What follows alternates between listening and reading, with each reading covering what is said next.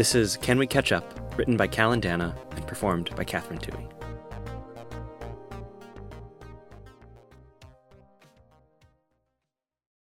Your call has been forwarded to an automatic voice message system. At the tone, please record your message. When you have finished recording, you may hang up or press 1 for more options. Hey, Naomi. Hi. Surprise. So I got your number from Louise Karen. She was visiting here last week. We ran into each other. I thought you two might see each other in New York, so I thought to ask when I saw her. To be honest, it made me a little sad that she had your number, and I didn't think, not sad, just nostalgic, I think. Yeah. I know that this time must be crazy right now. I'm sure a billion people are also calling to say nice things. Congratulations on this book. Holy crap. This is totally amazing, Naomi. I'm so proud of you. I'm so happy for you. I saw the interview with you in the New York Times. Oh my God, Naomi, you just sound brilliant. I haven't read the book yet, but I'm very excited to read your writing. Carrots, honey, what's the matter? Honey, 1 second. Sorry, my dog, I have this crazy mutt. You would love her, but what is it, sweetheart? She wants dinner time, I think. 1 second, Carrots, please, honey. I know you're busy, but my number is 503-992-0014. I'm sure you don't have time, but yeah, it would be great to hear from you again if you could make time. I have a lot of time, actually, so.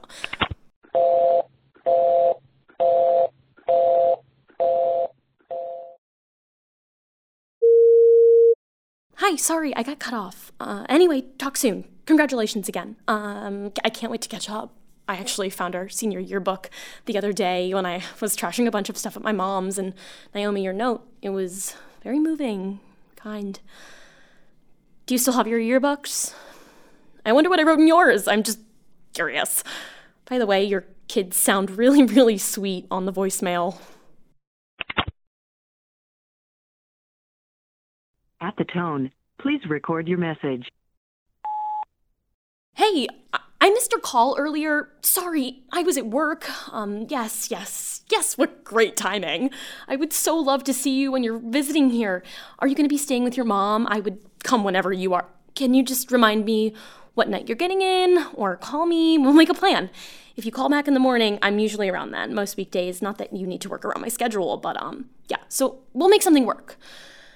I'm so excited to see you. I am so excited. I still bartend at 2 Birds, 1 Stone. You remember 2 Birds? It's a fine job. No, actually, it's awful. I am desperate to quit. Yeah, so that's where I still work most nights. Carrots, honey, what is it now? No, you don't need more food. No, you don't, sweetheart. No, you don't. Poor boy. Sorry, Naomi, my dog. Anyway, just let me know about your scheduling. Whatever is fine. I am really excited to see you. I keep saying that. Okay, talk soon. Oh, I haven't had time to read your book yet. I've been saying it, but I'm gonna try to get it before you come here. Okay, much love. Bye. At the tone, please record your message. Hey, Naomi. Hi. We were together like an hour ago, so sorry to call back so soon. I wanted to call to apologize because I feel like things got very weird. Yeah, they did. I don't know why I got so emotional. I really don't know what happened. I feel really, really, really stupid about it, honestly. I feel like embarrassed. And yeah, I know you said it wasn't a big deal, but I feel like I made you uncomfortable. I know that I made you uncomfortable, actually. I could tell. You were being really nice about it, but you kept looking over your shoulders, and yeah, clearly you didn't want to be there. Which isn't your fault that you felt that way, but it did make me feel like shit. I really have just missed you, and that's really all it was. That's not an excuse for, yelling at you, but listen, are you leaving tomorrow? Can I see you again before? I feel a little dumb even asking that because I know you're here to promote the book, but I feel sick to my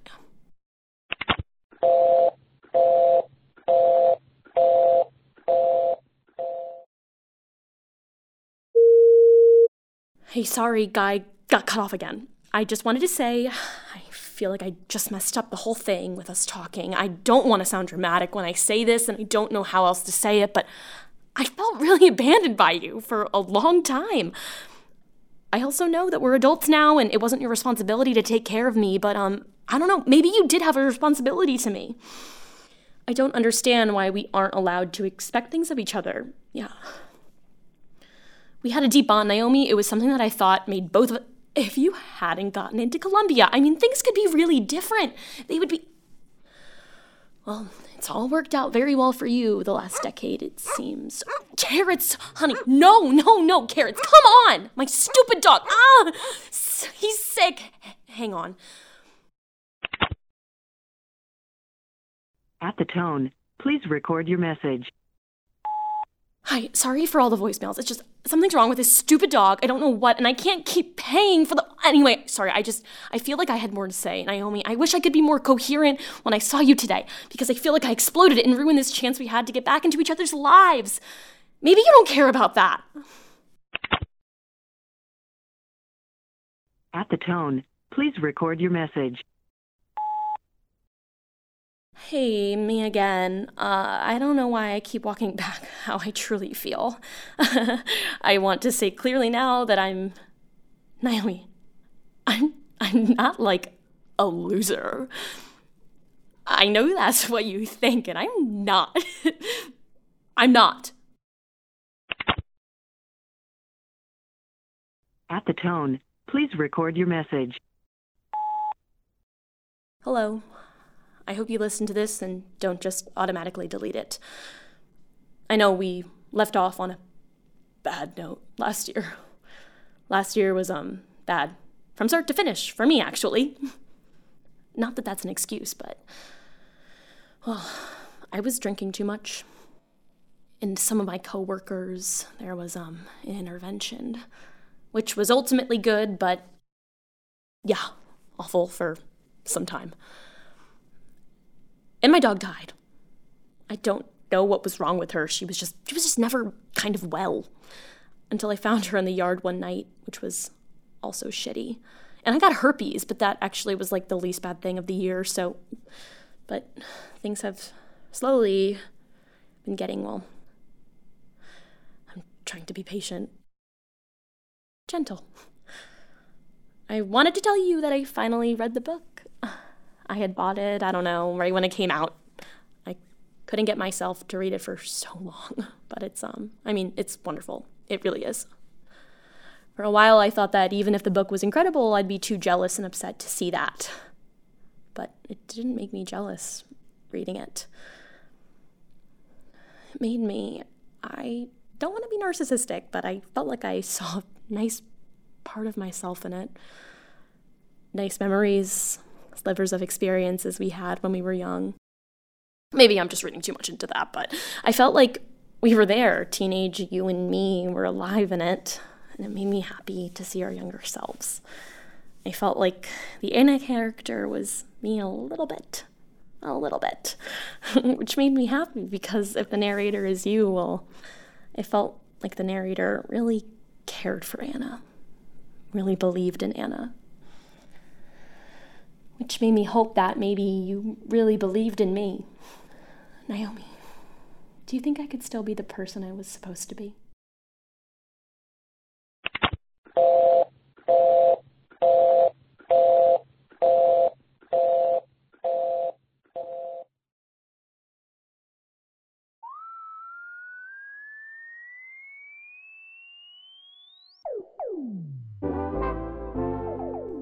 Hello, and welcome to The Chef's Monologue, A podcast where we, your hosts, Phil Kenner, and me, Michael Wilder Frizzell, invite our favorite writers to cook up an original short monologue based on a recipe that we provide.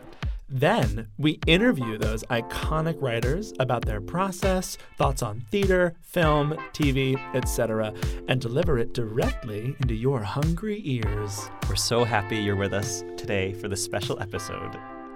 I think it's our first episode. I think we have the one, the only Kallan Dana here.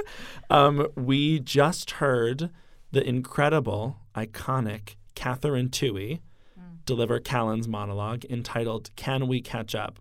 So, Kallan, thank you so much for being here. Thank you. This is very fun and funny to be in this room recording.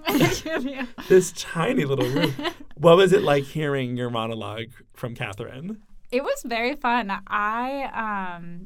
Katherine is wonderful. She is really game to try stuff out, and really like just brought such a natural charisma and presence like from the get-go, which was really a joy. And I've also never done anything like this. I've never like written a monologue as a performance piece in and of itself, and never done audio theater. So it was kind of a delight. Oh my God, that's sick. So what was it like writing your first audio fiction monologue thingy? It was fun. It was very challenging, honestly, which I was kind of not anticipating. Perhaps I have too much hubris. But I was like, when you guys asked me to do it, I was, of course, very flattered and very excited. But I also feel like one of the benefits of grad school so far is that I do feel like I can pump out a lot of material often. So I was like, oh, sure, I'll take on another writing project. But writing a monologue and trying to make the monologue not just part of a larger piece, but really like a complete, like I said earlier, a complete thing in and of itself I found challenging. And I feel like it took a lot of starts and false starts and like kind of, it took a lot of mulling over to think of things that I'm like, oh, I would be interested in hearing this. Only hearing it and not seeing the physical performance, but also in that being the only thing that we get of this world. Walk us through, did this go through a couple drafts? How did you start? Did you write it whole cloth? How did it go? Yes, it went through many drafts. It started out just being like, oh, I have to turn it in soon. Like, here we go. I had like a vague idea of what I wanted to write about. And I knew from the get-go that I was like, I feel like I, as a playwright, at least right now in my life, don't often try and write like naturalistic speech. Like, I feel like that's not always where I first go. And I was like, for this project, I wanted to try and challenge myself to do that.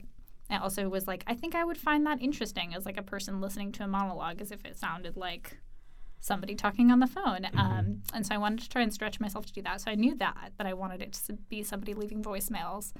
I had a couple ideas, and then it was kind of like, I got to turn it in. So I burst it out in one big draft and like did some revisions, and then, over the course of like 2 days, and then sent it to you guys. And then you sent me back really, really lovely, helpful notes, which I then ruminated on. And then I was like, stunning notes. And then I was like, oh, I got to fix it too. And then I revisited it, and it wasn't that the first version was bad, but I was just looking at it, and I was like, I feel like I want to get to a more truthful place, and I felt like I just wanted the tone to change. So then a lot of it changed from there, both based off of your notes, and also me being like, I feel like I have slightly different desires for what I want to do with this. Nice. I want to talk about two things you just mentioned, but they're separate. One of them is deadlines and how useful deadlines can or can't be, depending. And then also naturalistic speech and how you usually write and how this may differ from that. But we'll start with deadlines because I feel like that's a quick, funny thing. Do you find that deadlines help you write normally? Yeah, I feel like that's like why I wanted to go to school, go back to grad school for no, amongst other things. There were many reasons why I wanted to go to school. But right, you're like, I'm going to pay all this money yes, so exactly. people can I was shout like, deadlines at me. Exactly. How much money can I pay? What an asshole I am. I went to grad school for deadlines. No. I feel like yes, I feel like they're totally necessary. I feel like I gave myself deadlines before school also, which I would do in sometimes risky ways, like being like telling a theater like, hey, can I do my show there in 4 months? And then being like, I have to make this happen in 4 months. So yeah, I think you have to set them for yourself. And that's also like going to grad school for deadlines is kind of a joke, but also I think the truthfulness in it is having colleagues and having a cohort of people who are like also invested in your work and paying attention to your work and knowing that they're going to see your work and they're smart people, so you want to impress them with your work, which means that you want to put effort into it. Yes, they're essential. That touches on something that I used to do before school too, where I would deliberately tell people that I really respected and admired, like, oh, I'll send you the script on Friday. And then I'd feel embarrassed if I didn't. So I'd be like, oh, I have to tell my really hot, talented friends that, like, we're going to do a reading, or like you said, a theater, or someone who directs who I really love. Like, oh, yeah, I have this new play. And then I would have to write something to make up for it. Yeah. So I would lie at first and then have to justify the lie with a script. And that was... I think that's great. I feel like also because it's like you really just have to keep generating stuff to get better. So I'm like, yes, give yourself these silly, like put yourself in a shitty position. It'll eventually work out. Title of episode, put yourself in a shitty position. And then naturalistic speech, right? Like, how does this monologue feel in your canon of writing? Is it normally how you write? You mentioned usually not writing things that are so naturalistic. Talk a little bit more about that.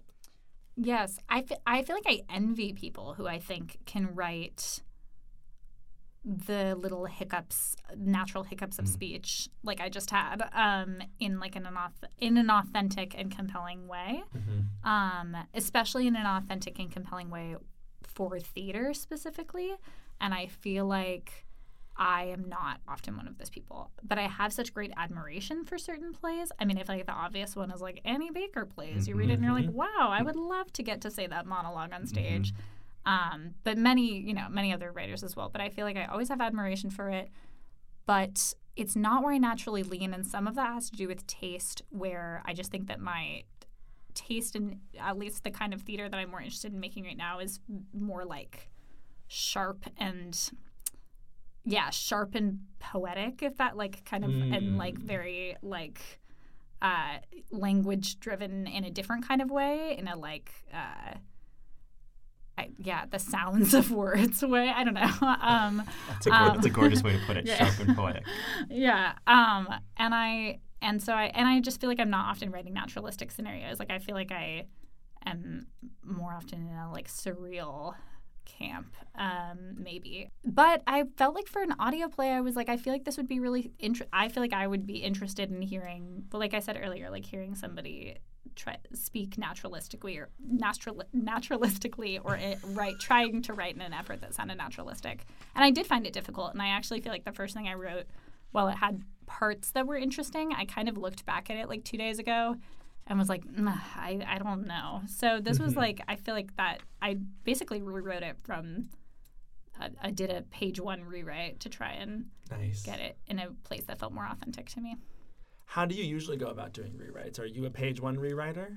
I was not. I mean, it's like I'm 24. Like, right. What a ridiculous question to ask someone. No, not ridiculous. It's funny because I'm like, how do I usually write? And it's like, well, ultimately, I guess it's mostly been like 4 years since I've been writing. So it's not. But I think that before school, I was not at all. And I actually feel like that held me back a lot, that I would get stuck in drafts because truly of just the experience of like looking at the same Word document and like just procrastinating by like making tiny line edits, which are also useful, but like not taking bigger reworking risks. But I think I'm transitioning into being a page 1 rewriter, which doesn't mean like dumping everything, obviously, but just like I think there is something really good about just being like, how immaculate can I make this, and like on a line by line basis. And I feel like it's actually easier to do that when you start literally from scratch again, you know? It's funny just to hear you talk about that. I also feel like I don't, I've only been writing, I guess I've been writing for a little bit longer than you, but not much. Like, and people ask me, what is my process, or how do I write plays? And I'm like, I don't know. I do sort of blindly hold on to some kind of structure, so it feels like I have some kind of power over the process, but a lot of it is like, I don't know, I write stuff and, I used to really believe that I have to write all of my plays by hand. And if I write it by hand, that will give me the flexibility to just say, oh, it's just pencil and paper. And then when I did the transmutation from paper into typing, that was the first draft. Technically, that was a second draft, but really, that was the first type draft. And it was this sort of psychic barrier for me to be like, oh, I can just play on this page. It doesn't matter. I can cross-hold things out, and I can just, And when I also came to grad school, I was like, well, one, I don't have time to have this sort of luxurious writing process anymore. but I don't know if I need it. I don't know how crucial it was to my, if that was just sort of a way for me to, you're laughing at me, but. I am, because I have a story. Okay, now that's the end of my story. It's like, I wonder how much of people who swear by their processes, how crucial it is to their results, to their products, rather than just sort of more. And then it's just as valid if it helps them write their plays or their screenplays, and that's fine. But it's sort of trying to mine somebody else's process and hoping to get some of their magic maybe isn't the best way to do it. Yeah, I think sometimes process can also be a defense mechanism. It's like, oh, I don't write that way, and so I won't write that way, and then I won't learn from what it might be like to write that way. And I was laughing because in undergrad we had a master class, and someone came in and like looked at all of us on our laptops taking notes, and she was like, do you write your plays on those screens? Do you write your plays on those screens? And we were all like, yeah, we fucking write plays on our computers. And she was like, you have to write them on paper. And the physical like repulsion I felt at that note, I was like, I'm not gonna write my fucking plays on paper. You know how long that would take? I don't have any goddamn time. So I just said sometimes process is a defense mechanism, and I had a real defense mechanism response to that. And that was while I was writing a play that was particularly challenging for me to write. And so then I started to write it on paper, and I swear to God, it made it worse. I was like, I just fell into all my worst habits. I was being really indulgent. I felt like I was like Tennessee Williams with a pen or something, or a typewriter. And I was like, no, this is not it. I'm getting too indulgent. Not to bring Annie Baker up again, but I'm going to. I listened to an interview on a podcast with her from like several years ago where she said she was like, I don't know if she still does this, but at the time she was like, I always write on a computer because I really believe in typography. And I was like, I had this false illusion that I'm like, oh, actually, I would be a more serious writer if I handwrote my things. I'm like, no, like it's valuable to believe in typography. It's valuable to be like, no, this is actually a better way for me, like you were saying, to not like be indulgent or precious. And what playwright does not love to fuck with the font? Yes, exactly. It's like, no, this is a Baskerville play. This is not a Times New Roman piece. This piece is Futura. What font do we have here for Can We Catch Up? Palatino, which has become a new favorite. Case and point. Playwrights love to play with the font. So let's talk a little bit more about Can We Catch Up, the monologue itself. What were some themes you were interested in exploring when you sat down to write it? Should I tell you what my secret ingredient was? Oh, why not? Why not? Yeah, let's talk about the secret ingredient. So this is the part of the podcast where we ask the writer to reveal to us the secret ingredient in their recipe. So Kallan, it will be revealing live to us. We have no idea what it was. Kallan, please tell us your secret ingredient. Okay, my secret ingredient was a betrayal. By Harold Pinter. Ooh la la. Which I felt, I didn't mean to skip ahead to that section of this interview, but I was like, oh, I feel like that's it's related to the themes because I felt like I was like, I want there to be a betrayal in it. And I feel like all the time in my life I'm interested in writing about like forgiveness and regret, which I think is two pretty common themes for playwrights. So I feel like I often end up writing like that just ends up being where I go back to is somebody who's like really bogged down by a memory in some way, by a memory or a relationship in some way or a time in their life, and like just can't get out of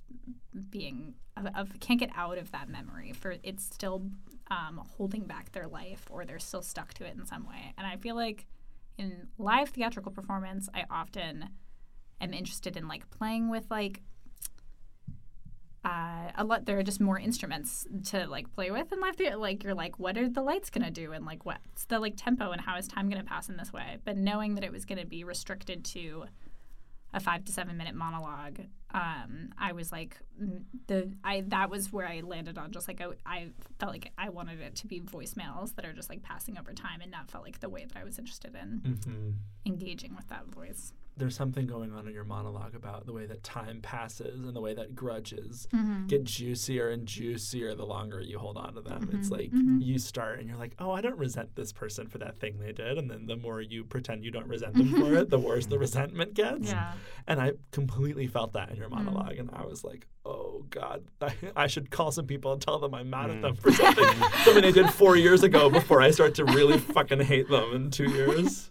But then there's also that gorgeous time shift at the end. When a year passes and she has this sort of final, I don't know. I think that I love that moment, and that walk us through how that came about, or that was just organic, or. Yeah, I also love time shifts so much. I feel like that's one of the great things that you can do with like dramatic storytelling, I guess. Like, right? Is like the way that the control that you have over temporality is just very different from a novel, because it's one contained, like whoever, like, unless I guess with the podcast somebody could pause 30 seconds in and then return to it later on, but like they're probably going to listen to the whole thing in one go. And so I feel like in experiences that I've had watching plays, I'm very affected by like this sense of like, oh my God, and suddenly we're 5 years in the past, or like suddenly we've been transported into the future. And so I think with this, the voice of this monologue is she's in such a bad, like cruel, brutal headspace, I feel like, for most of it, that I was like, I wanted to let her get to a more grounded, inquisitive place. And I was like, well, I guess she probably needs a year to get there. Based on no personal experience, she probably needs a year to deal with this. And is Two Birds, One Stone a real bar? No, that's hilarious. That's funny. But it was killing two birds with one stone of the ingredients list. The ingredients list. Which I feel like that was both a mineral. I got the mineral in there and something else. Maybe there was. I mean, the animal was already in there because she has the pet dog. But there was some reason for it. But it does sound like a bar. It sounds like a bar would be called Two Birds, One Stone. It's the perfect name for a bar. Right? Yeah. Restaurateurs, take note. Two Birds, One Stone is not yet a restaurant. Make good on it now. Oh my God. Yes, we have a Patreon, patreon.com/The Chef's Monologue. It's what allows this podcast to stay ad-free. So we pay our writers and our actors every time they come in to do this, sort of a small thank you stipend. But the Patreon, all the money in the Patreon goes to paying the writers and the actors, and also that's how this podcast stays ad-free. So we won't be selling you toothpaste or BetterHelp.com. But I just fucking said BetterHelp.com. We gave them free advertisements. It's always like mattresses. Like the advertisements are always but MeUndies. They're like, you listen to podcasts, so you must have a lot of trouble sleeping and a number of mental disorders. And I'm like, I do. Thanks. So we have a segment on this podcast that we call 1 Minute Stan, and it's where we ask our guest writers to spend 1 minute, approximately 1 minute, we're not going to time you, but ranting about someone you love and the writing they do. This can be a writer in your orbit, a writer whose work you've seen, a writer with an illustrious career, a writer who's just getting started, or an actor you love. Truly anybody in the art-making, entertainment, theater, film world, someone you want to shout out, someone you're fucking obsessed with. So do you have a 1 minute stan? Yes. Okay. Here is Kallan Dana's 1 minute stan. Okay. I would like to highlight Corinne Keithley-Sayers, who is a writer, artist, theater performance maker. And I just took a workshop with her outside of Northwestern, which is through her school that she runs, called the Pelagic School. Everything is run online. You can Google that school, PELAGIC. And she's truly like a brilliant person and like very thoughtful about the ways to make performance. She has a bunch of writing and exercises on her website that are really useful for writers and artists of all kinds. But she also leads workshops over Zoom, so anybody can do them. And there's a sliding scale of payment, so it's pretty reasonable for people. And I was introduced to her via our a professor of all of ours at Northwestern, Erin Courtney, mentioned her because they know each other. Also an icon. Also an icon. Somebody else's 1 minute stand, Shirley. And took this workshop with her from January until it just ended yesterday. And she is just truly like, she really like expanded my way of thinking about responding to people's work and like the different ways and forms that people can make writing in. And I made friends in the workshop outside of this school also. Friends? Friends. Over Zoom, no less. Over Zoom. Zoom who friends. are also excellent writers who I've like learned a lot from, whose names are Elliot Schiff and Maggie Rothberg. To also You have reached your limit of There we names. go. And so anyway, Corinne Keithley Sayers. That's who my answer Corinne is. Keithley Sayers? Yes. Beautiful. Amazing. Well, thank you so much for your 1 minute stand. And you threw in some 2 second cut stands that. in You can there cut as it. well. No, we're not going to cut it. It's all about community building here at the Chef's Monologue. Kallan, what a gorgeous monologue that you've given us, and what a gift for this conversation. Thank you both for doing this. This is really like so fun and really generous of you both to be offering this to everybody. So We have to keep that in. I was just called generous live. Thank you so much. This was gorgeous. You're wonderful. Shout out to Katherine Tuohy, the actor who read that Yes. monologue, So good. an icon of stage and screen. Thank you so much. Thank you.